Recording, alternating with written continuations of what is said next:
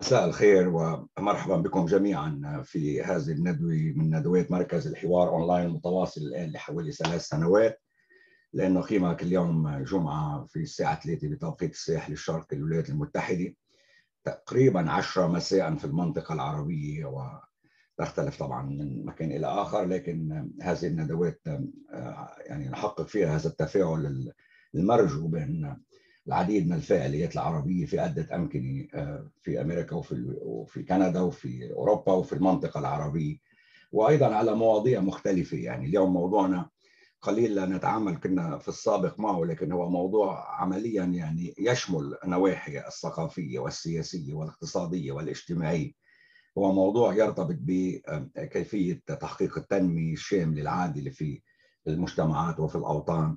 وطبعا اختيار الدكتور نصر عارف للحديث عن هذا الموضوع اختيار من هو اختصاصه في إطار سياسي واقتصادي منذ حقبة الثمانينات. يعني هو كان دكتور نصر عارف من خريجي جامعة القاهرة، وحصل طبعا فيها على البكالوريوس وعلى الدكتوراه في الاقتصاد والعلوم السياسية، ودرس أيضا هناك، ودرس في عدة أمكنة في المنطقة العربية وأيضا في واشنطن.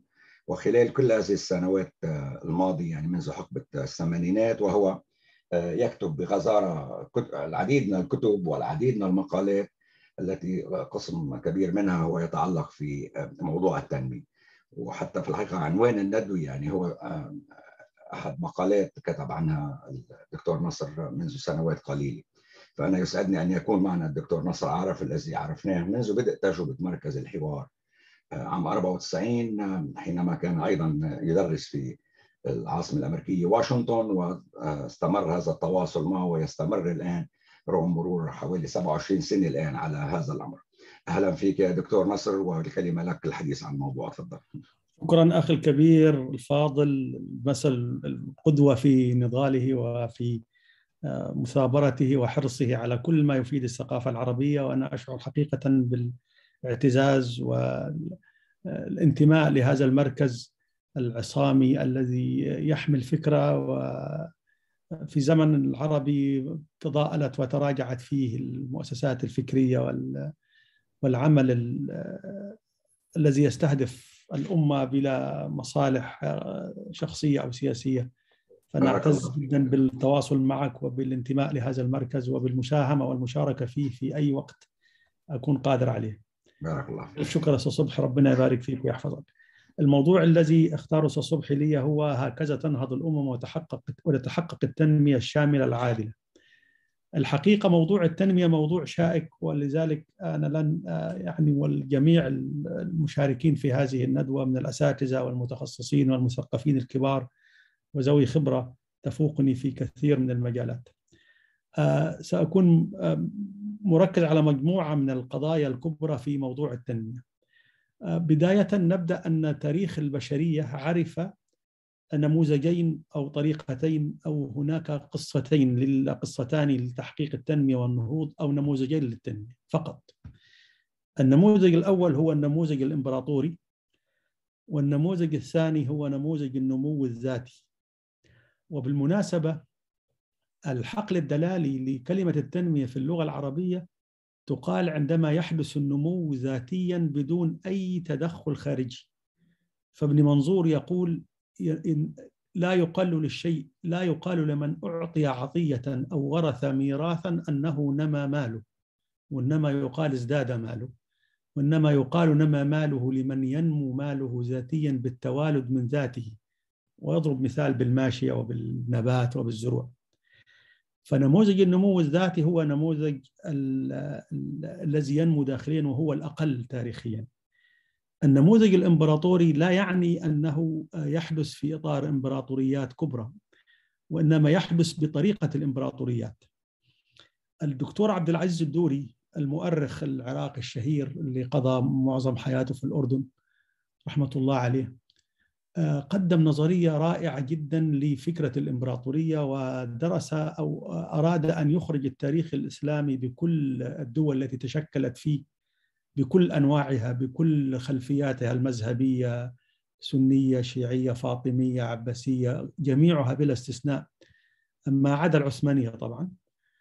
أخرجها من النموذج الإمبراطوري. لماذا أخرجها؟ لأنها لم تكن تقوم على مركزية النظام الضرائبي ومركزية نظام جمع الأموال والعوائد من الأقاليم، وإنما كانت الضرائب تجمع في مناطقها وفي ولاياتها أو عمالاتها أو المناطق أو الدويلات أو المكونات، وتنفق فيها، ولا يذهب إلى العاصمة إلا الفائض أو ما تحتاجه عندما تكون هناك أزمة، على عكس النموذج الإمبراطوري بكل أصنافه، الروماني، بعد ذلك العثماني أخذوا، ثم الدول الأوروبية التي تشكلت في إطار إمبراطوري استعماري في عصور ما بعد الكشوف الجغرافية.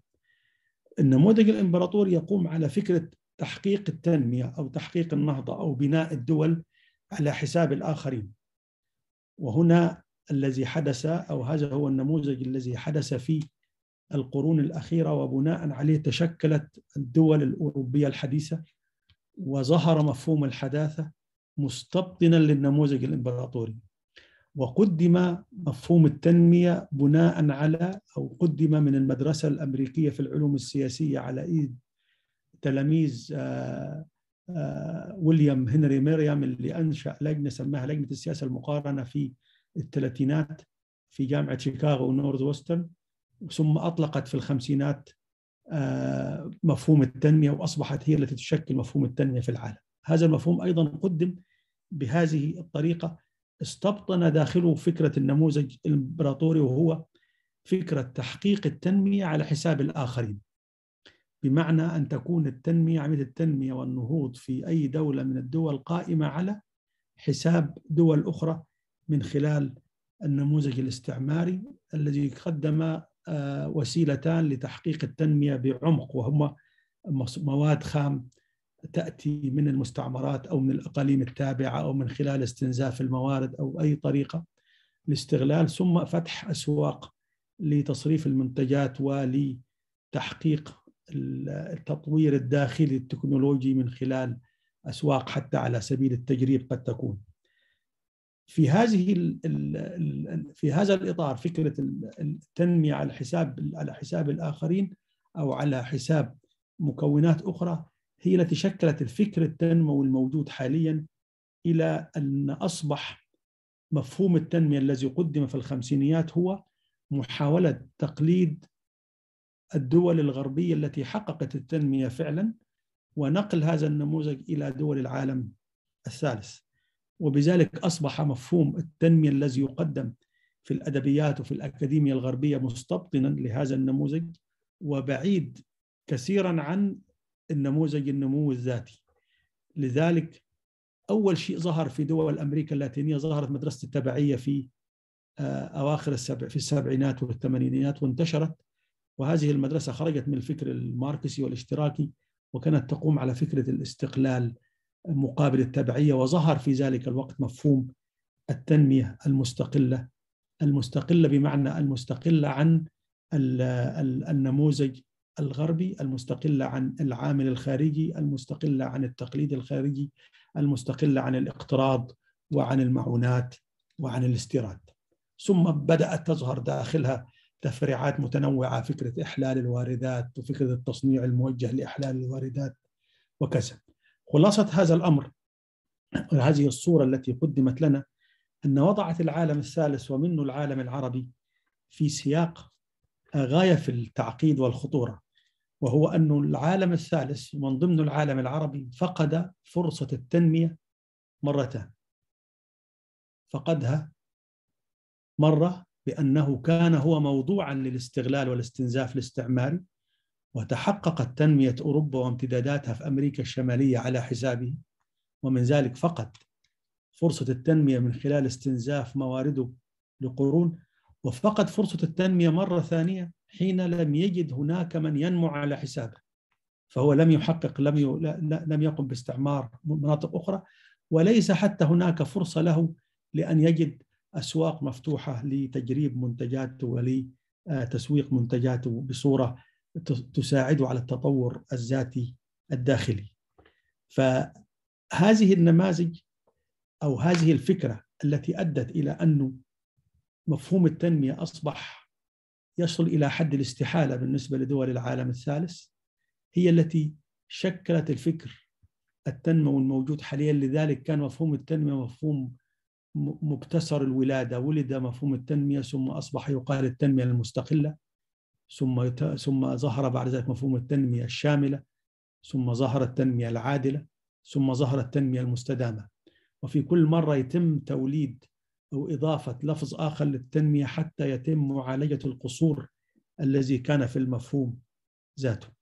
بعد تجلية هذا المفهوم تعال ننظر لما حدث في عالمنا العربي في هذه التصور. لو احنا أخذنا التنمية على أنها هي الحقل الدلالي أو المفهوم الذي يطلق على عملية النهوض الحضاري، عملية قيام المجتمعات وازدهارها، عملية الرقي المجتمعي، عملية الازدهار الاقتصادي، ونسميها جميعا التنمية، سنجد أن العالم العربي للأسف الشديد منذ محمد علي باشا في 1805 إلى قد تكون إلى تاريخ اليوم وإلى ما يحدث حتى في مصر الآن، نماذج التنمية كانت تأتي في إطار ردود الأفعال أو الانفعال بضغوط الواقع. ففكرة أكبر نموذجين لعمليات التنمية حصلت في العالم العربي نماذج كبرى، وأقصد هنا نموذج أنه أصبح يقلد من قبل الآخرين وأصبح قدم صيغة متكاملة، هو نموذج محمد علي باشا ونموذج جمال عبد الناصر، وكلاهما كان نابعا من ضغوط واقعية معظمها ضغوط خارجية قادت إلى أن يحدث تغييرا استجابة لهذه الضغوط وانفعالا بالواقع. محمد علي باشا بدأ بعد الحملة الفرنسية على مصر والشام وما حدث فيها من صدمة ثقافية وصفها الجبرتي، والجبرتي وصفها بطريقة فيها يعني سخرية شديدة جدا. يتكلم عن المصريين عندما رأوا القنابل نابليون فيقول عندما رأوا القنبرة، مش القنابل القنبر بالراء، ولم يكونوا قد عرفوه أو ألفوه صاحوا يا خفي الألطاف نجينا مما نخاف. فواجهوا التكنولوجيا السلاح الحديثة بالدعاء والصلاة. شتان الدعاء والصلاة مهم لكن استحالة ينتصر في معركة فيها هذا. فبنى محمد علي نموذجه كاملا على التحدي الخارجي، وبنى دولة بصورة كاملة من البنية التحتية للصناعة العسكرية لبناء المؤسسات المدنية للجامعات للبعثات لكذا. ولكن هذا النموذج ضرب بقوة خارجية. وكان حكى لي مرة الدكتور علي جمعة في مصر أنه أحد شيوخ الأزهر الذي كانت يتناقلها الأزائرة يعني شيخ عن شيخ، أنه اللي كان إمام مسجد محمد علي باشا عندما ضرب في موقعة نافارين وضرب الأسطول محمد علي وهزم 1839 وتكسر وانتهى نموذجه وخلاص يعني يرجع للخلف، يقول وضع يديه خلف ظهره وأصبح يطوف في المسجد ويقول مين بيضرب مين؟ ما أنا يعني كنت متحالف مع فرنسا ومع بريطانيا بيضربوني ليه يعني؟ فالقصد أنه ضرب ببعد خارجي. نموذج عبد الناصر حقق فكرة التنمية بمعناها العادل ومعناها الشامل الذي غطى كل مساحة مصر. لم تبقى في مصر قرية ليس فيها بنية تحتية من مدارس ومستشفيات ومؤسسات ثقافية ومؤسسات تعليمية وخدمات عامة وطرق ورعاية اجتماعية كاملة. فحقق هذا النموذج، ولكن جاء العامل الخارجي وضرب النموذج، وضربوا مرتين، ضربوا بهزيمة 67 وضربوا بمؤامرة السادات. والسادات كان هو المتآمر الأساسي على هذا النموذج الذي أدخل مصر في كارثة على المستوى الاقتصادي بالانفتاح غير المدروس وبالتخلص من الصناعة، ومبارك كمل عليه إلى أنه وصلنا إلى مرحلة أنه دمرت كل المصانع التي بنيت في فترة عبد الناصر إلى آخرها الآن مصنع حلو الصلب يعاد تشكيله أو يعاد بيعه يعني. فبدأت أيضا بعامل خارجي وصاحبه عامل داخلي. وصفوا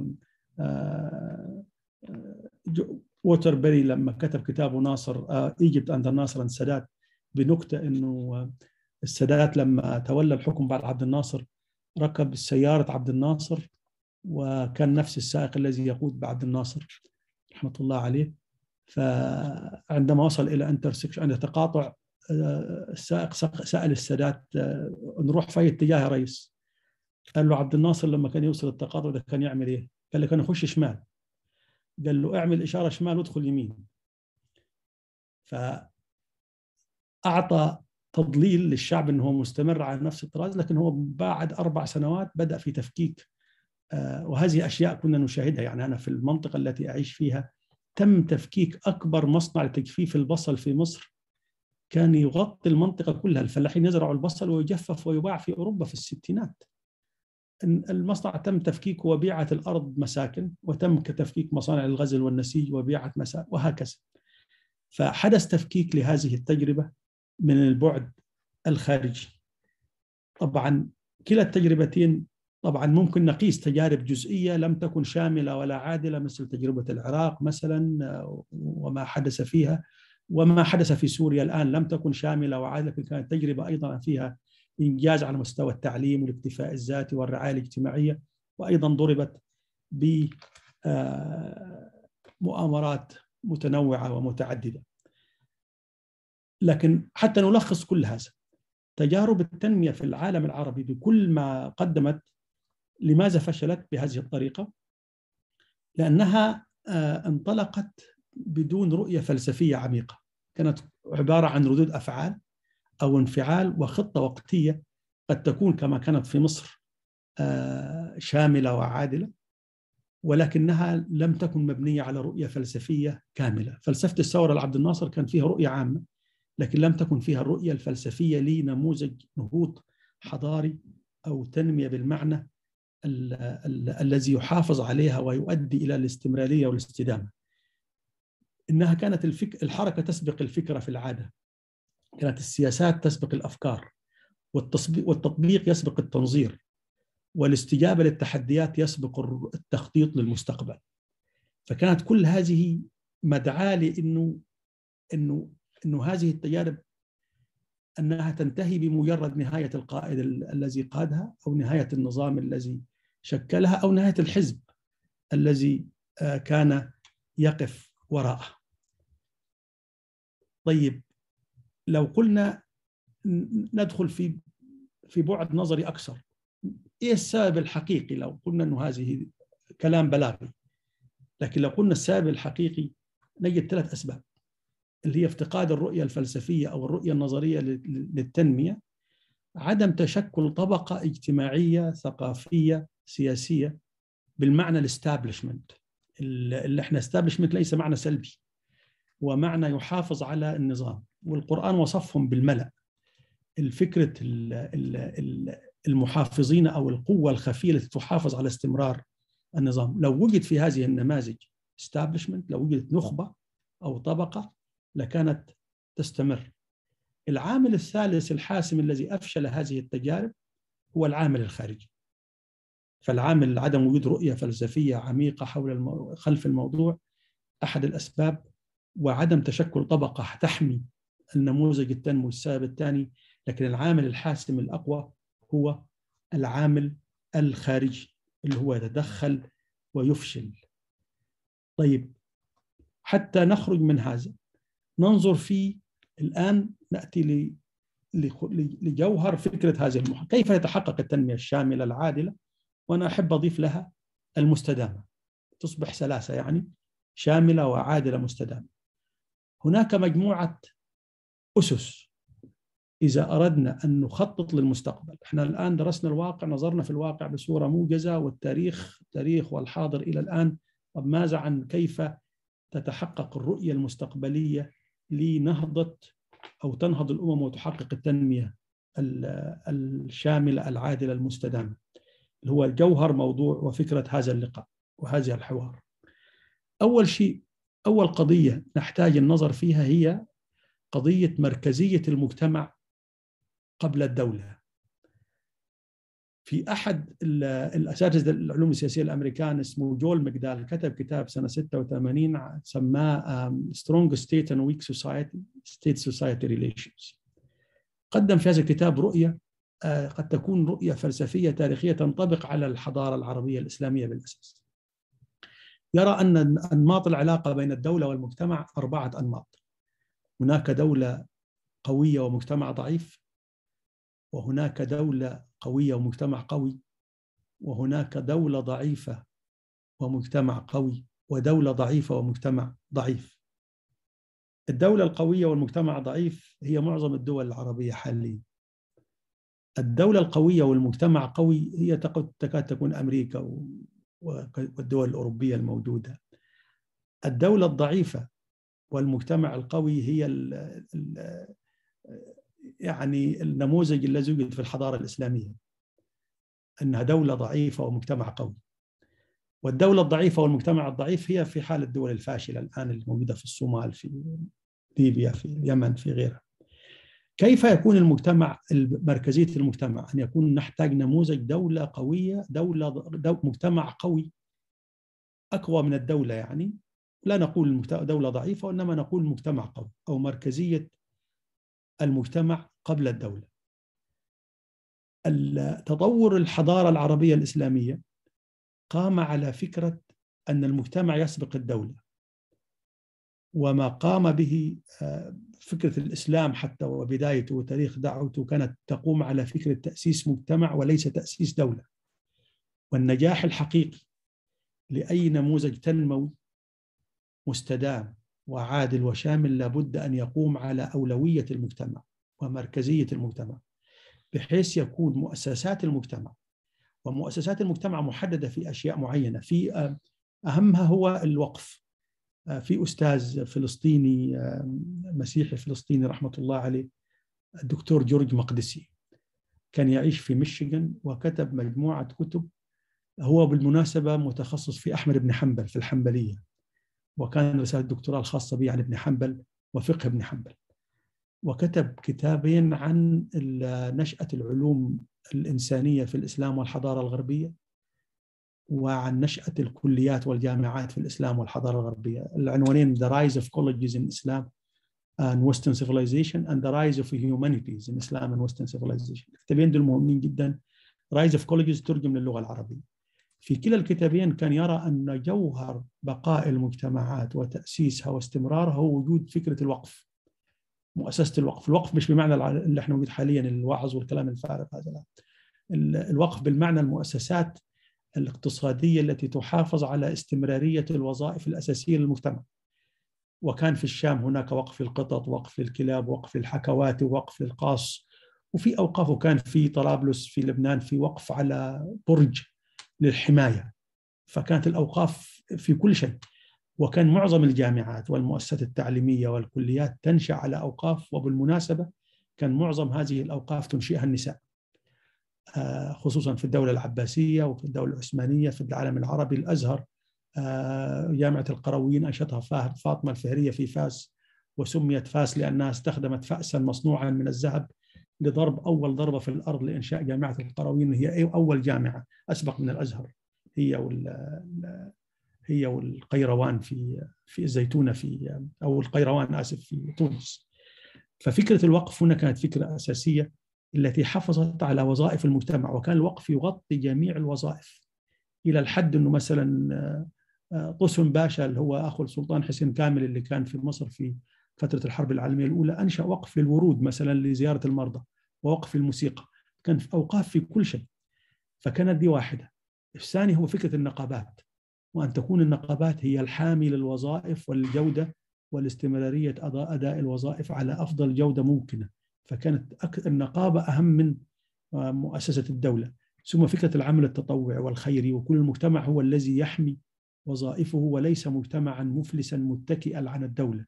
وإذا أردنا نحن الآن ندرس ما حدث في الأزمة التي تعانيها لبنان حاليا، هي فكرة أن المجتمع أصبح ضعيفا، ومن ثم أصبح هو موضوعا لفشل ونجاح الدولة ولصراعات الدولة.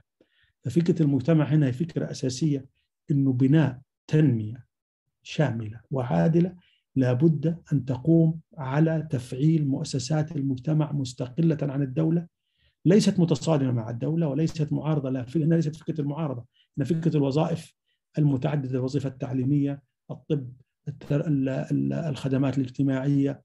كان في مثلا أوقاف لبيت الغضابة مثلا، المرأة اللي تغضب من زوجها وما لهاش أهل في المدينة، في فندق صغير يستضيفها إلى أن تحل المشكلة، أو يأتي أهلها من حيث ما يكون من مناطق البعيدة لأن تسافر معهم أو هكذا. فهنا فكرة أول محور في تحقيق التنمية الشاملة العادلة هو فكرة مركزية المجتمع قبل الدولة، وبالأساس أن تكون يعني اللي هو الفكرة الحالية نلخصها فكرة المجتمع المدني، بس بصورة أكثر عمقا من المجتمع المدني الذي يقدم غربيا بالمعنى السطحي ساعات، اللي هو فكرة الموضوع الحقوق والحريات، وليس موضوع البناء الحضاري المؤسسي التعليمي الموجود في كل المجتمع. القضية الثانية أو المحور الثاني لتحقيق التنمية الشاملة العادلة هو محور التعليم أولا، أو الإنسان قبل البنيان. وهنا عندنا نموذج مهم جدا، نموذج كوريا الجنوبية. في 1963 لما تولى الجنرال بارك، عمل في أول انطلاقة كانت التعليم. اللي حصل في سنغافورة كان التعليم، بس الجنرال بارك عمل حاجة خطيرة جدا. أول ما بدأ بإصلاح مناهج التعليم، وشكل لجنة سماها لجنة المصفاة الثقافية. قال إحنا عندنا مصادر ثلاثة للثقافة: الثقافة الكورية التقليدية، ثم الثقافة اللي جتنا من اليابان، ثم الثقافة اللي جتنا من الأمريكان، وكلاهما كانت ثقافات تأتي بالاحتلال. فإحنا علينا أن ننظر في كل الموروث الثقافي لدينا من خلال ثلاثة معايير. من خلال هل هذه الموروث الثقافي يقدم قيم وظيفية تساعد على التنمية والنهوض والفعالية وتفعيل الإنسان وتحريك المجتمع، ولا يقدم قيم سلبية معيقة، ولا يقدم قيم مختلطة. فأصبح القيم عنده ثلاثة: إيجابية وسلبية ومختلطة. قال السلبية لا نسمح بدخولها في نظام التعليم، فعلى المناهج التعليمية أنت تبتعد تماما عن القيم السلبية، كل القيم السلبية، قيم التعصب، التكبر، المركزية الأسرة، المركزية الأنانية والعنصرية والكذا، الفردية إلى آخره. ثم القيم الإيجابية: التعاون والعمل الجماعي والنشاط وإلى أن نقدم. طيب في قيم مختلطة مثلا قيمة احترام الكبير، قد تكون هي وسيلة للتماسك الاجتماعي، وقد تكون وسيلة لإعاقة التقدم وإعاقة المنافسة. قال نركز على الجانب الإيجابي ونترك الجانب السلبي. ومن خلال التعليم قامت كوريا الجنوبية. محمد علي حاول، طبعا ما نفعش. التعليم في مصر تم إجهاضه بعد ذلك. بدأ مع الملك فاروق وكان في نشاط، وفي عبد الناصر انتشر، وأنا تعلمت في سياقات عبد الناصر اللي أول نشأت التعليم في الأماكن النائية والبعيدة. فكرة التعليم المبني على منظومة قيم تسهم في تحقيق التنمية والنهوض. فده المحور الثاني. المحور الثالث هو البدء بالتنمية المحلية، لأن احنا للأسف التنمية عندنا في مجتمعاتنا تركز على المناطق الحضرية أو القريبة من العاصمة أو القريبة من مراكز صنع القرار أو من القوى النافذة، ولكنها لا تركز على توزيع فكرة التنمية ومؤسساتها ونشاطها في مختلف بقاع الدولة أو الإقليم، بغض النظر عن انتماءاته وعن حزبياته وعن مذهبياته وعن أقاليمه، بحيث يكون توزيع نشاطات التنمية تكون عادلة على المستوى الجغرافي وعادلة على المستوى الطبقي.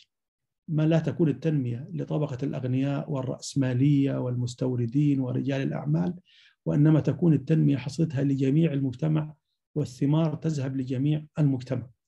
والذين يقارنون مثلا ما بين حصل في ما سمي ثورة 2011 بعزل مبارك وثورة 52، لا مقارنة.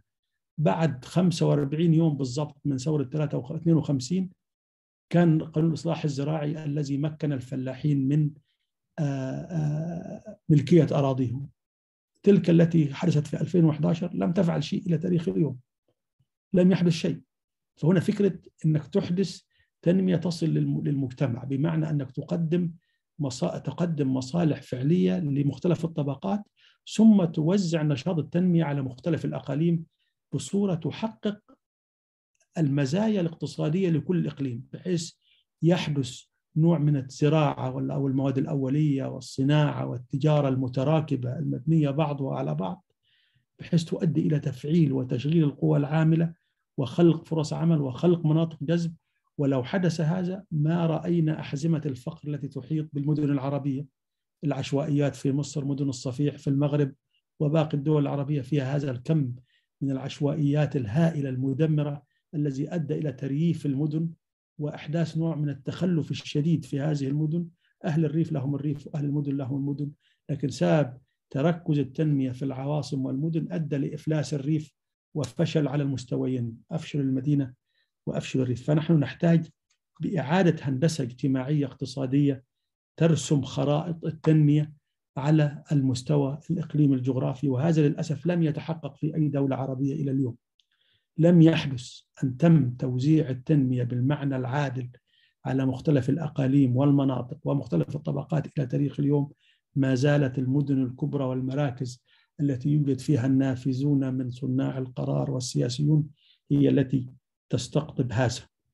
طيب، النقطة الرابعة هي الاستقلالية عن البعد الخارجي، سواء البعد الخارجي ممثلا في المنظمات الاقتصادية الدولية، صندوق النقد، البنك الدولي، منظمة التجارة العالمية إلى آخره، والاستقلال عن التبعية للنماذج التنموية الأخرى، بحيث يكون فكرة الحاجات تكون متولدة من الداخل، أنماط التصنيع من الداخل، طريقة أو توزيع النشاط الاقتصادي بين زراعي ومواد خام وتجاري وتصنيع وكذا يكون مبني على الداخل وليس معتمدا على الخارج تمويليا أو معتمدا على الخارج تكنولوجيا أو معتمدا على الخارج من خلال التقليد. 3 أبعاد. لأنه للأسف نماذج التنمية موجودة حاليا ستخلق على المدى البعيد حالات من عدم التوازن الاجتماعي والفشل في تحقيق العدالة. إن احنا نعتمد الآن على نموذج تنمية قائم على نموذج كثيف رأس المال، بمعنى أن السيطرة فيه لرأس المال والآلة، مما يؤدي إلى تهميش القوى العاملة وتهميش دور الفرد وتحقيق ظلم اجتماعي وخلق طبقات من الفقراء. وهذا الذي أحدث نوع من ما سمي انبعاج طبقي في هذه الدول، إنه الطبقة الوسطى انتهت نزلت تحت، والطبقة العليا تقلصت وأصبحت مجموعة من السماسرة، وهذا حدث في معظم الدول العربية. النقطة الخامسة والأخيرة هي التعاون الإقليمي طبقا للمزايا النسبية، بحيث يكون هناك تعاون ما بين دول الإقليم أو المنطقة التي يوجد فيها الدولة، والإقليم بالمعنى الضيق والواسع طبقا للمزايا النسبية. بعض الدول عندها مزايا نسبية في زراعة أشياء معينة أو صناعة أشياء معينة أو مواد خام معينة، تعطى هذه النسبية الميزة وتصبح هي مركزا لهذا، ويتم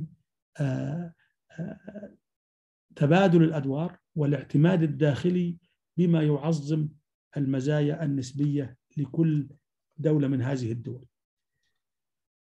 الفترة التي نحن فيها، وهذه هي خلاصة الكلام وأنا أخذت وقت طويل، نحن الآن نعيش في فترة فيها عصر الأزمات، لكن هي حقيقة هي عصر أزمات وإمكانيات. ما مر به العالم من جائحة كورونا وهذا التطور التكنولوجي اللي حصل، اللي احنا الآن نجتمع على زوم مثلا، أدى خلق نوع من اللي ذكرت طرحت من أوائل الألفية، يعني فكرة الجلوكال، بدل جلوبال أصبح جلوكال، اللي هو فكرة المحلية المتعولمة، إنه فكرة إنه التنمية المحلية في إطار عالمي. وأنا هضرب فقط مثل بأنه ممكن تحقيق التنمية الشاملة العادلة المستدامة من خلال وسائل العصر الحالي وما فرضته الأزمات الأخيرة على المجتمعات من التكيف في العمل عن بعد وباستخدام التكنولوجيا. لو تخيلت مثلا، تخطر في ذهني كثيرا هذه، لو تخيلت مثلا نموذج مثل نموذج قطاع غزة، هذا نموذج محاصر حصار شديد جدا، فك حصار لا نملكه الآن، لكن هذا النموذج ممكن أن يصبح باستخدام التكنولوجيا وما تتيحه في العصر الحالي والعمل عن بعد، أن يصبح مركز لأحد شيئين. إما يكون السيليكون فالي في كاليفورنيا يكون وادي سيليكون لإنتاج البرمجيات، وده لا يحتاج تفاعل مع العالم وممكن ينعزل ويغلق مليون سنة ولا هم عاوزين شيء. أو يكون للأوت سورسينج، تكون المؤسسات الكبرى اللي عاوزة أوت سورسينج في الخدمات الاتصال ولا الخدمات ما بعد البيع وما بعد الشراء وكذا إلى آخره، يصبح هو هذا المكان. فلدينا فكرة توظيف التحديات أو الأدوات التي أو الإمكانيات التي أتاحتها التحديات العالمية الأخيرة، ممكن نوظفها على مناطق نائية، على مناطق معزولة، أن نخلق فيها نماذج للتنمية تحقق العدالة، وعلى المستوى العام تحقق المزايا النسبية، ومن ثم تحقق الشمول، وتكون فيه إمكانية للاستدامة. أظن أن أخذت وقت طويل، وأنا في غاية الأسف أنه أظن الساعة الآن يعني أكثر من تقريبا 30 دقيقة، 37 شكرا دقيقة. جزيلا لك يا دكتور نصر، وكما هي العادة على الأقل بالنسبة لي لأكثر من 30 سنة أستمتع جدا بسماع الدكتور نصر. دائما حديثه ربنا يبارك فيك. حديث مفيد، حديث عميق، وهو الذي سمعناه اليوم. وكما أشرت في البداية يعني فعلا موضوع ندوة اليوم هو شامل لقضايا سياسية واقتصادية واجتماعية وثقافية، ووجدنا ذلك في العرض الذي سمعناه من الدكتور نصر. وأنا أدعو الجميع الذين معنا اليوم في هذه الندوة أو من سيسمعون لاحقا هذه الشريط أو الفيديو. يبدو عنا تشويش، خلينا نشيل. أوكي. عم تسمعني دكتور نصر؟ نعم شيخ، نعم. انه يعود وسماع هذا الشريط اكثر من مره. مش عارف مين اللي عم بيدخل بدون ما يكون معنا، عم يدخل هذا الاسم. اوكي.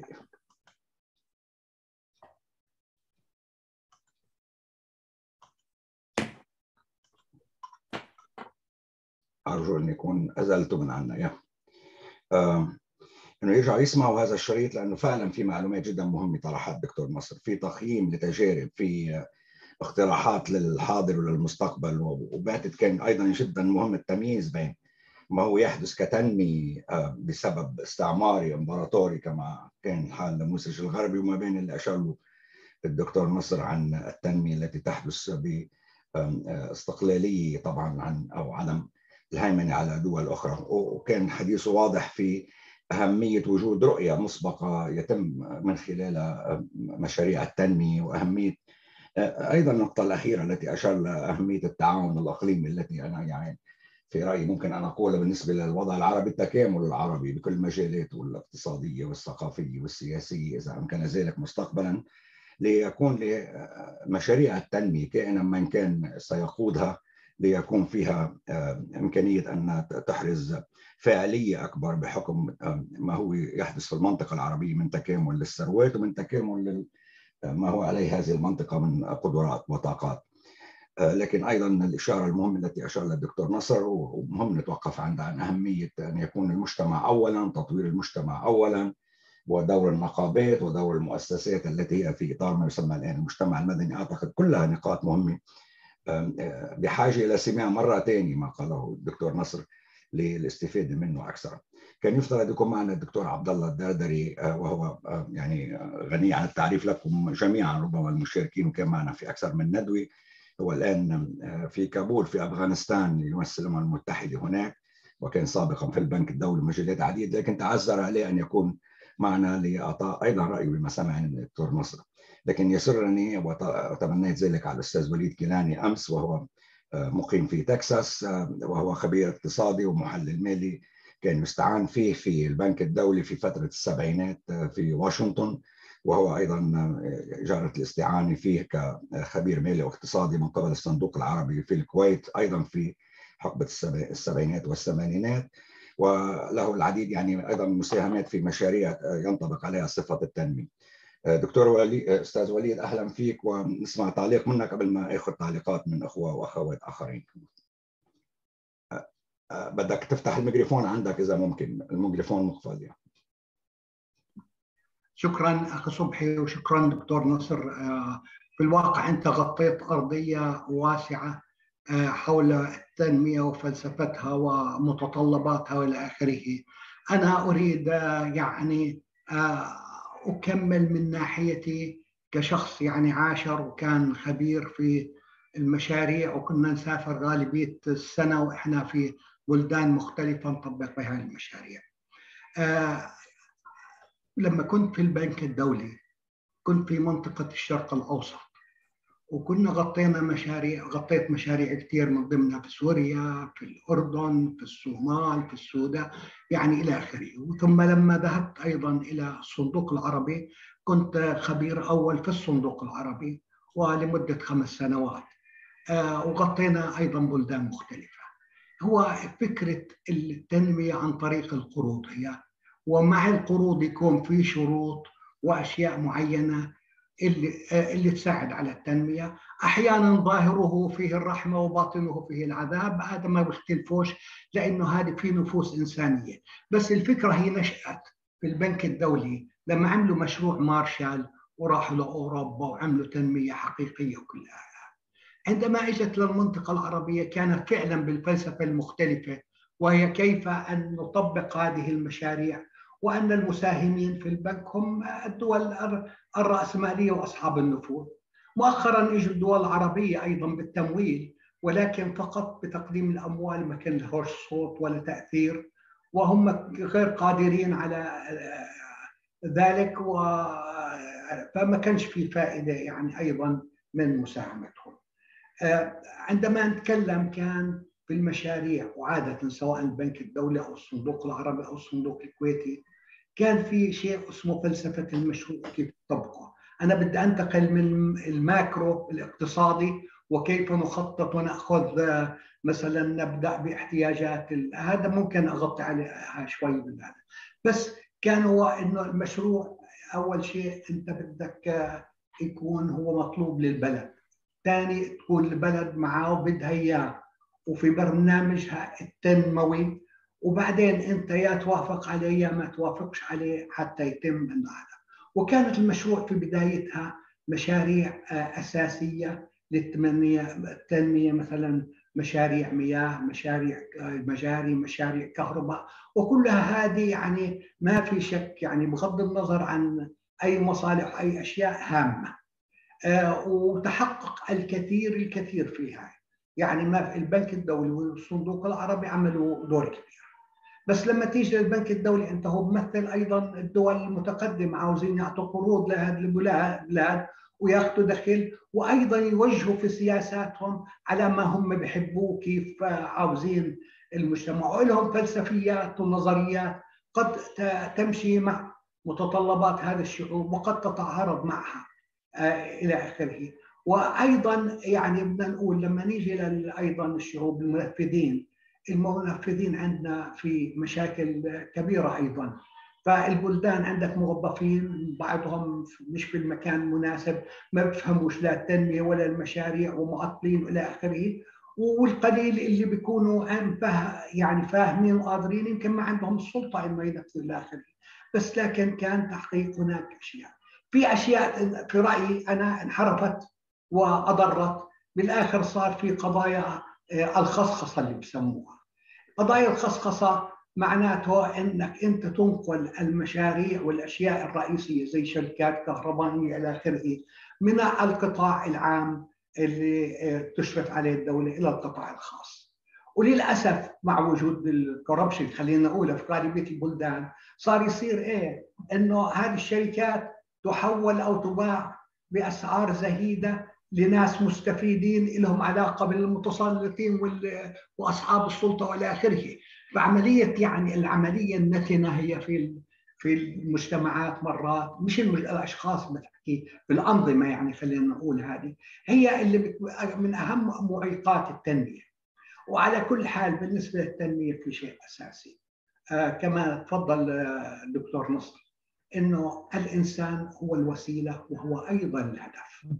فانت لما بدك تعمل تنميه ما بتقدر تعملها بالمال، يقول عندنا اموال، يقول عندنا ارض زراعيه كبيره، يقول انا بدك تقول جمع هذه العناصر بتناسق بينها وبين خطه الدوله في التنميه، بينها وبين متطلبات الناس، بينها وبين الفلسفه الاقتصاديه والاجتماعيه والبيئيه. كل هاي الاشياء يجب ان تكون في المشاريع.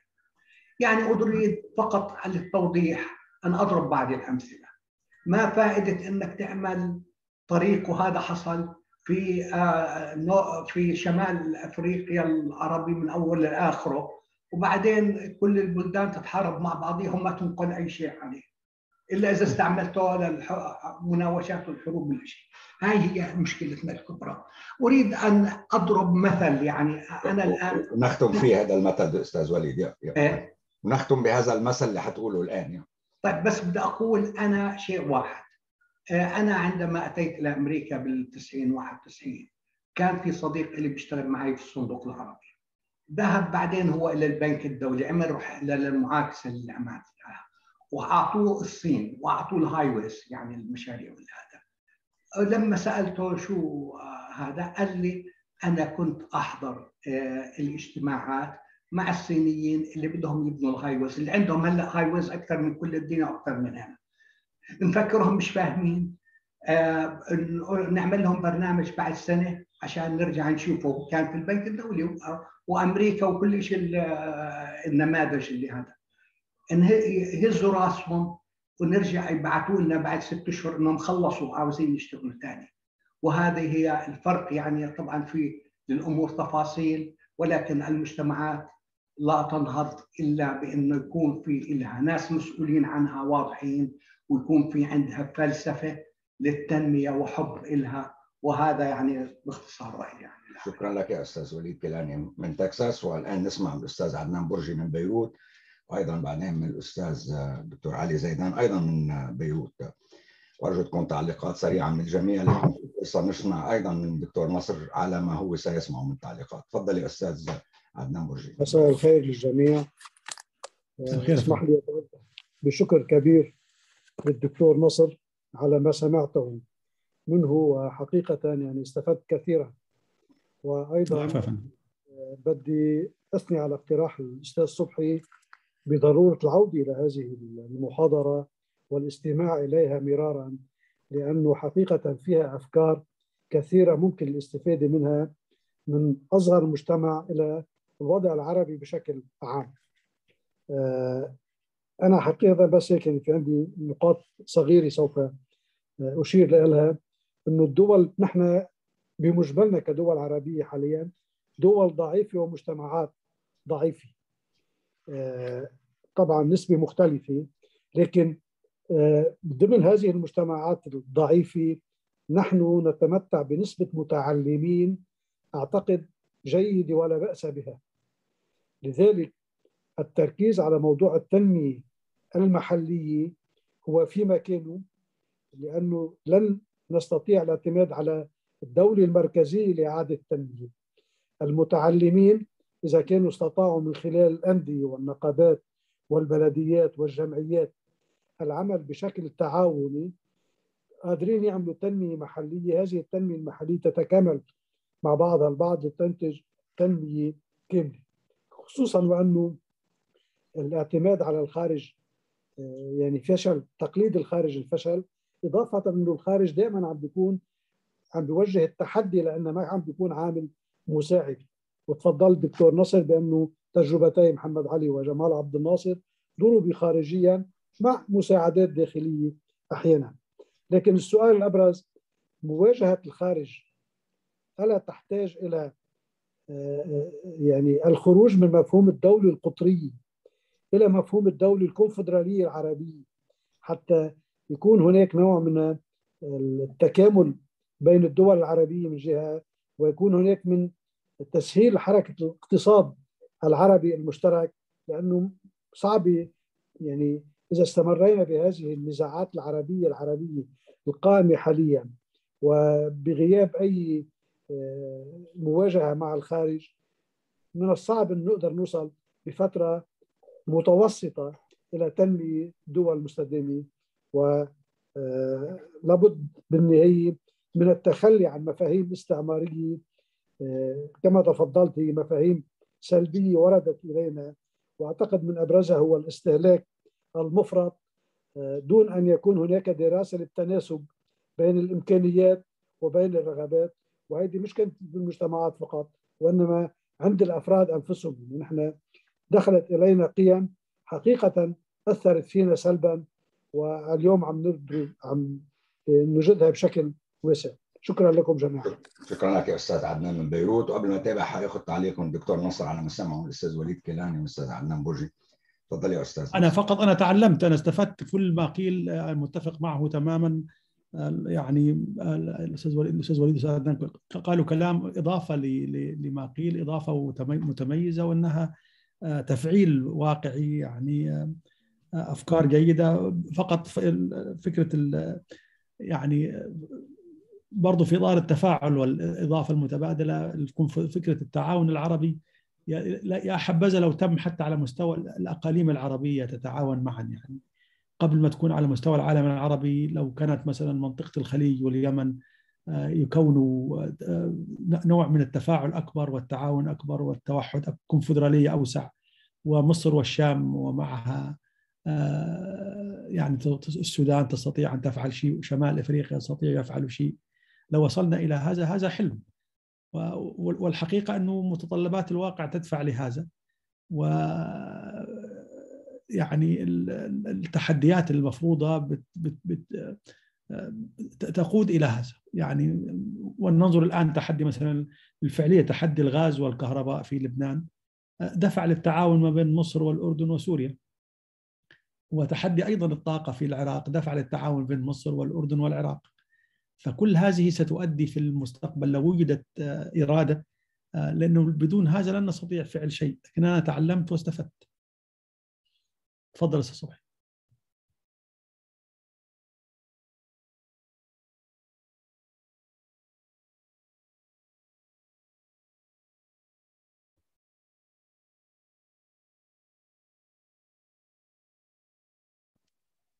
أستاذ صبحي.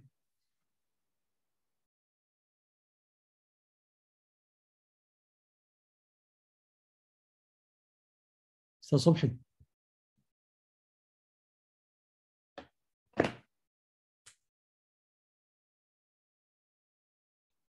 أنا عم بتكلم كنت والميكروفون عندي مقفل يا دكتور نصر. شغلتنا عليك. كنت عم بقفل الميكروفون عند الأستاذ عدنان، قفلته على نفسي. طيب نسأل الدكتور علي زيدان من لبنان إذا كان عنده سؤال أو تعليق، وبعدين الدكتور وجيه مندو من واشنطن، والدكتور عبد الناصر الخليل من واشنطن. تفضل يا دكتور علي. مرحبا للجميع. أنا الحقيقة تعلمت كثير من محاضرة الدكتور نصر، يعني ومش أول مرة نتعلم منه. لكن لفت نظري يعني هو غياب إذا في غياب للمشروع الوطني، كيف ممكن نحقق تنمية شاملة؟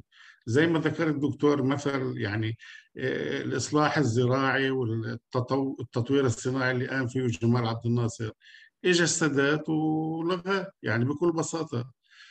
بنشوف حاليا الدور اللي عم تلعبه مصر، بدل ما يكون في نهج لتحقيق تنمية وطنية فعليا، عم بتسوق للغاز الصهيوني، للغاز الإسرائيلي. صار في يعني بنشوف هاي ضد المصالح الوطنية لشعوبنا العربية.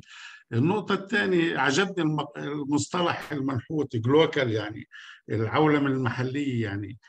بس المثل اللي ذكرته انه مثلا عن قطاع غزة كقطاع معزول في ظل الاحتلال، كيف يمكن تحقيق تنمية بمكان معزول مثل هيك؟ انا بعتقد هذا المثل لا ينطبق على قطاع غزة بالذات يعني. شكرا. شكرا لك يا دكتور علي. تفضل يا دكتور نصر ونرجع ناخذ بقية التعليقات. تفضل. لا، هو فقط طبعا فكرة يعني دكتور علي، فكرة الغياب المشروع الوطني دي هو الذي يحول دون ظهور طبقة أو ظهور نخبة تحمل هذا المشروع. وإنما المؤسف مثلا على سبيل المثال أنه الذي حدث مع التجربة الناصرية أنه تحطيمها تم من الداخل نفس النخبة الضباط الأحرار، يعني الذين أعانوا السادات على ما سماها ثورة التصحيح في مايو 71 هم نفس الفريق. فالقصد أنه لم تتشكل نخبة تحمل هذا المشروع. المشروع هو فكرة وحامل لهذه الفكرة. موضوع مصر والغاز حقيقة يعني لو تسمحوا لي، طبعا احنا الآن نتكلم في سياق عام، هذه رؤية استراتيجية على مستوى الجهاز الأمن القومي الأعلى، وليست قضية تطبيع أو غير تطبيع، هي قضية أعمق وأكبر من هذا. يعني هم عندهم رؤية ممكن تكون رؤيتهم خطأ، لكن هو بيعملها بقصد يعني وضع ما يراه عدو، لأنه إلى الآن هذه الأجهزة تصنف إسرائيل هي العدو الأساسي لها بغض النظر. وأظن أن النموذج المصري في التطبيع مع إسرائيل يختلف عن باقي الدول العربية. وهذه رؤية قدمت منذ زمن، حتى قدمت من أيام. هذه رؤية موجودة، ممكن نتفق أو نختلف معها، وهي فكرة التحكم بطريقة ما. موضوع غزة أنا أقول في سياق يعني إحنا تعدد الوسائل. إذا أنا ممكن يفنى أعمارنا ولا نجد أي تغيير في الواقع العربي فيما يتعلق بغزة، بس على الأقل أن تحدث تغييرا داخليا ممكن يؤدي على مستوى بعيد إلى تغيير من نوع آخر. فده كان قصدي فيه، أنه هو ليس بديلا أو ليس وسيلة للتحرير. لكن أنا مشاكر جدا لإشارة النقطتين، يعني نقاط مهمة جدا تحتاج إلى إعادة تفكير. شكرا دكتور نصر. هسأل مرة ثانية إنه يفتحوا الميكروفون عندهم دكتور وجيه مندو ودكتور عبد الناصر. دكتور وجيه اتفضل، وبعدين نسمع دكتور عبد الناصر، وعندي الأستاذ جرجس والأستاذ عدنان خليل. تفضل دكتور وجيه. شكرا أخ صبحي، وشكرا للدكتور نصر. الحقيقة كان عرضه ممتاز، والنصائح اللي قدمها مفيدة جدا، وأنا بشكره عليها لأنه أنا كثير استفدت من عرضه. عندي سؤال واحد يا دكتور نصر، كيف ترى مستقبل التنمية في الوطن العربي في الأوضاع الراهنة التي نحن فيها على المستقبل القريب والمتوسط؟ وشكرا. شكرا دكتور وجيه. دكتور عبد الناصر الخليل، قبل ما ننتقل ايضا الاستاذ جرجس. تفضل دكتور عبد الناصر. شكرا استاذ صبحي، وشكرا للدكتور نصر. الحقيقه في عنصر كنت اتمنى ان يعرج عليه الدكتور نصر، وهو التفاعل السياسي مع الاقتصاد. طبعا بشكل نموذجي كلما صغرت الحكومة وازداد النشاط المجتمعي في إدارة أعماله، يعني نكون أقرب إلى الحالة النموذجية. لكن بظل ضغوط خارجية يتعاظم دور الحكومة تلقائيا كجهة ناظمة وجهة حارسة وجهة رقابية وجهة تعمل على صيانة وحدة يعني أراضي التي ينشط عليها هذا المجتمع.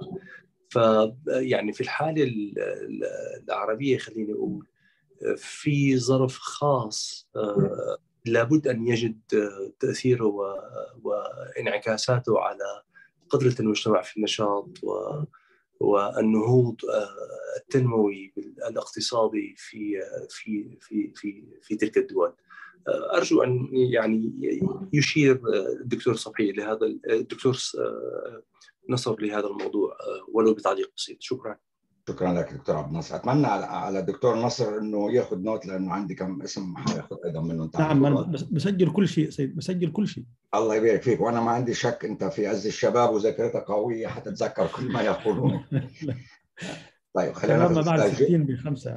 الله يسلمك. استاذ جرجس، بعدين الاستاذ عدنان خليل، بعدين الاستاذه بسمه، وبعدين الدكتوره اميره. طيب هبدا معك استاذ جرجس، تفضل.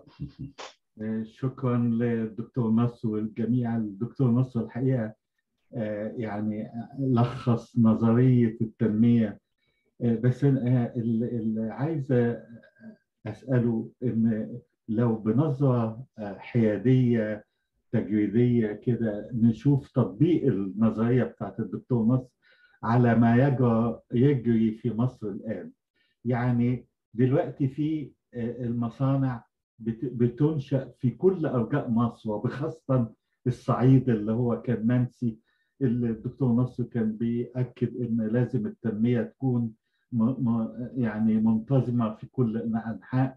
ففي يعني دلوقتي أهمية كبيرة للتنمية في سيناء، في الصعيد، في أجواء كتيرة في الصحراء، بالإضافة إلى المبادرة بتاعت حياة كريمة اللي هي بتخش في كل القرى وبتاع.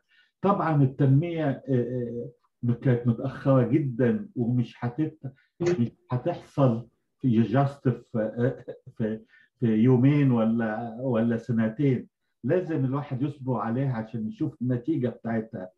فمن ناحية التعليم كمان، التعليم في نهضة كبيرة في التعليم العام. طبعا الأزهري ده حاجة تانية، ده مشكلة تانية. لكن التعليم العام فيه التابلت دلوقتي في كل مراحل التعليم اللي هي بتعمل ديجيتال تعليم رقمي عشان النهوض الحقيقي للتعليم. ففي تنمية حسب ما البرنامج اللي كان بيقول عليه الدكتور نصر منتشر في مصر، بس والتعاون الإقليمي والدولي، كل النقط اللي اتكلم عليها الدكتور نصر بتتنفذ دلوقتي حرفيا في مصر إلى حد كبير. فهل نتوقع أن هتتضرب التجربة دي زي ما ضربت تجربة محمد علي وعبد الناصر؟ وهل مشكلة سد النهضة أو اليمن أو ليبيا دي تمهيد لضرب التجربة دي؟ وربنا يستر. طيب يا ربنا يستر وربنا يسهل كمان. طيب ناخد الأستاذ عدنان خليل. أستاذ عدنان تفضل، بعدين الأستاذة بسمة من بيروت. تفضل أستاذ. شكرا، كان جدا مفيد ومهم المحاضرة التي سمعناها. كان سؤالي هناك هو عميقة ما بين الدول العربية والدول المتقدمة التي تقدمها باختصار في كثير من الأحيان لا يسمح للدول النامية في النمو. الجمال عبد الناصر استند ساعدوا الاتحاد السوفيتي في ذلك الوقت إذا كان في إقامة المشاريع الضخمة مثل الصلب والحديد ومثل السد العالي وغيرها. لابد لهذه الدول أن تستند إلى معطيات من الدول التي سبقت بأشواط طويلة.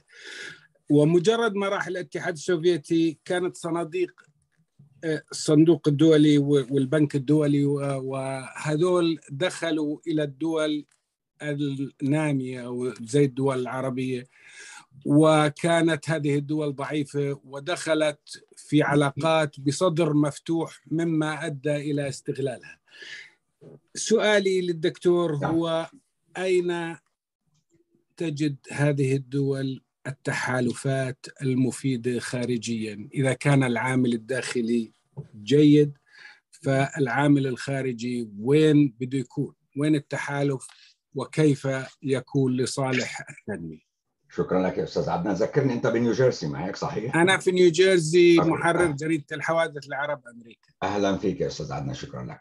طيب ناخذ الأستاذة بسمة كحيل من بيروت وبعدين الدكتور أمير عرفات من واشنطن. تفضل أستاذة بسمة، تفتح الميكروفون عندك إذا أمكن. مساء الخير.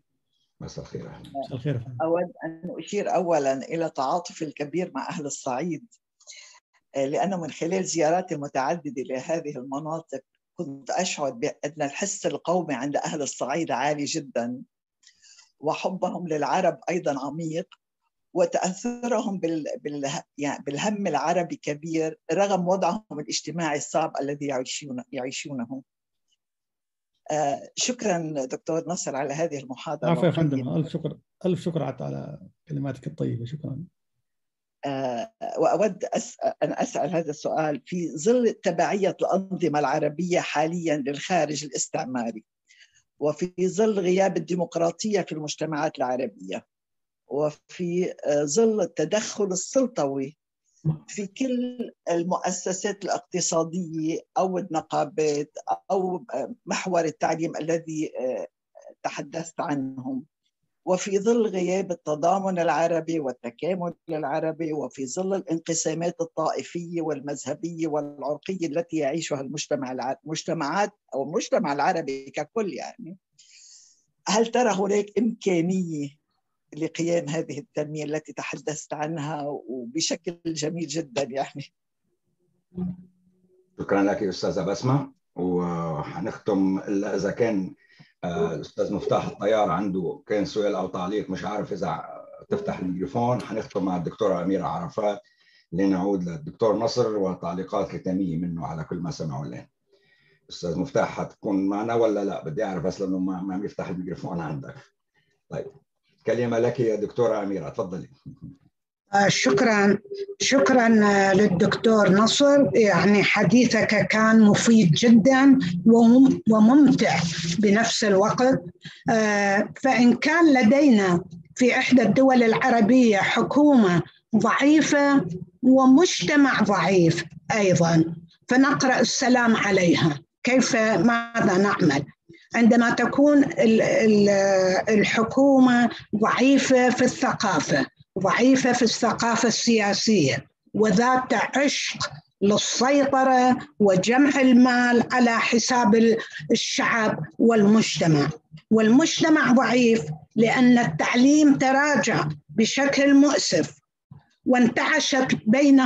انتعشوا بالطائفية والمذهبية بشكل مرعب، فلا أجد مكان للتنمية، وهذا شيء مؤلم بالنسبة لي. شكرا لك دكتورة أميرة. والآن نعود للدكتور نصر مع الأمل أنه يعمل كل ما عنده من الآن تعليقات في حدود حد أقصى 10 دقائق إذا ممكن.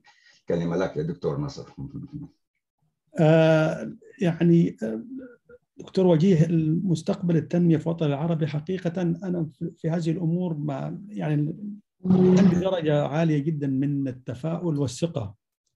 العالم العربي بيتحرك على مسارات ومحاور مختلفة، بعضها قد نراه الآن في صورة يعني ليست إيجابية كما نتوقع، لكن يتضمن داخله مفاعيل تؤدي إلى درجة عالية من الإيجابية. مثلا على سبيل المثال التطور الحادث في المملكة العربية السعودية الآن من أهم مفاعيله أنه تخفيف انتشار التيارات السلفية في العالم العربي، ده أهم مفاعيله على الأقل. ففي أشياء ممكن إحنا نراها بسيطة، لكن في مفاعيل لها هائلة وامتدادات هائلة. فأنا على مستواي الشخصي أشعر أن هناك تطور أو هناك إمكانية للتطور، ولكن الجزء، وهذا ما سنعود إليه في الأسئلة القادمة، التحدي الأكبر في العالم العربي هو دور المثقفين. والمثقفين خلينا نستعير بعض المفاهيم الماركسية، يعني مفهوم الطليعة الفكرية أو طلائع المجتمع.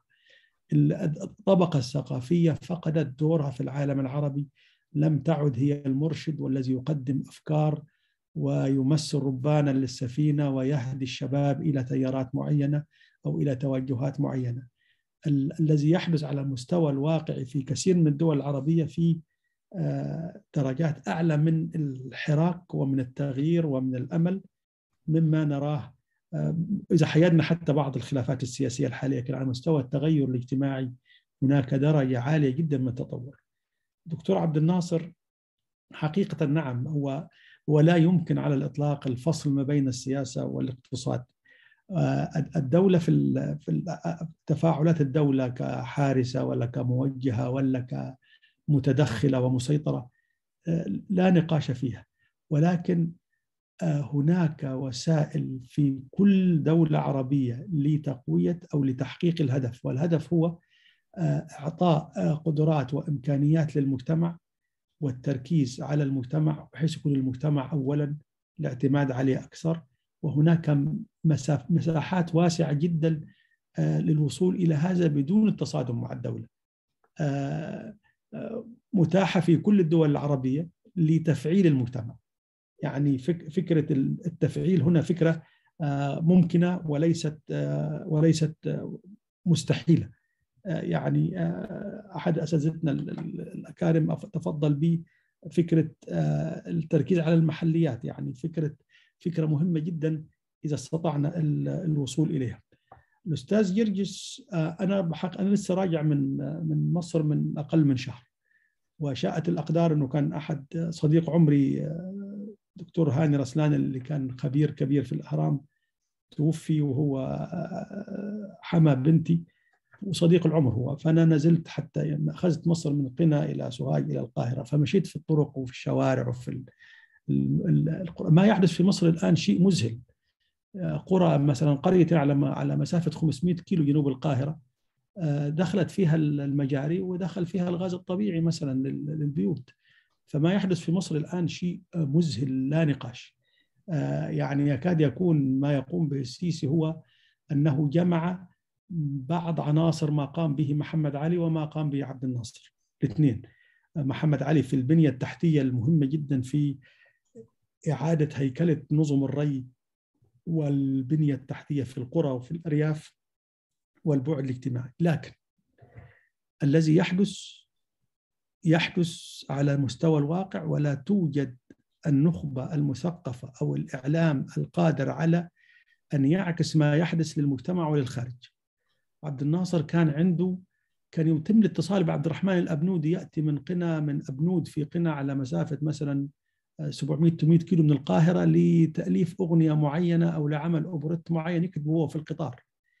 ما يحدث في مصر الآن جهاز إعلامي فاشل، متخلف، ضعيف، مزعج، ينتمي إلى عصر آخر ويخاطب بعقلية أدنى بكثير مما يستطيع العقل البشري أن يحتمل أو يحترم. فما تقوم به الدولة من إنجازات في الواقع لا يوجد من يعكسه على المستوى الوعي، صناعة الوعي، صناعة مشروع وطني أو مشروع قومي بمعنى عام، لا يوجد. هل هذا المشروع سيضرب؟ أنا لا أظن أنه سيترك. موضوع سد النهضة موضوع معقد جدا ومزعج جدا، لكن ما زالت إلى الآن القيادة المصرية لا تريد المواجهة وتدرك أنه، لكن هناك في مخاطر أخرى، وهو أنه الوعي الشعبي العام لما تنزل الناس يقول لك إحنا مش عايزين كباري ولا جسور ولا عاوزين ترع ولا إحنا عاوزين ناكل، يعني منتظر الدولة توزع عليهم الفلوس يأكلوا به. فما زال أنت تريد. أنا حضرت الأيام اللي كان فيها في 67 كان يأتي قطار الخير يمر في القرى، كان الفلاح يأتي ب5 كيلو من القمح أو الذرة أو 3 كيلو، هو ما عندوش شيء، يحطهم في كيس ويمشي 5-6 كيلو، مشى كيلومتر هنا وهناك كيلو جرام يعني، عشان يحطهم في القطار للتبرع لمصر. لما قيل مثلا عبد الناصر قال في الصعيد مثلا على سبيل المثال إنه اللي يحمي المنشآت العامة يعتبر سلاحه مرخصا ولا يحاكم عليه. أنا عشت في هذا الزمن حين كان لا يبقى في القرية عندنا رجل في البيوت، كان الجميع يخرج بالأسلحة لحماية المنشآت العامة، وكلها أسلحة غير مرخصة طبعا. فالقصد إنك في تغيير وفي نشاط على مستوى مصر، لكن لا يوجد فكرة المشروع بالمعنى الثقافي الفكري الذي يشكل وعي عام يلتف حول هذا المشروع، ودي المعضلة التي تواجه مصر. أستاذ عدنان، فعلا هناك يعني هو كبيرة بين الدول العربية والدول اللي ممكن تساعدها.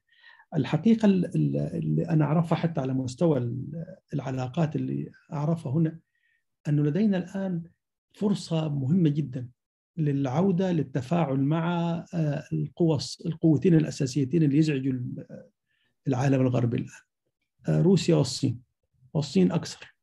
وهناك إمكانية هائلة للتعاطي وللتفاعل، والصين عندها رغبة في تقديم أكبر قدر من الدعم، يعني بيبحثوا عن أي حد عاوز معونات ولا استثمارات ولا كذا. طبعا ليست لديها مشروع بالمعنى الاستعمار الغربي، إنما لديها مشروع بالمعنى الاقتصادي وتصور معين للعلاقات.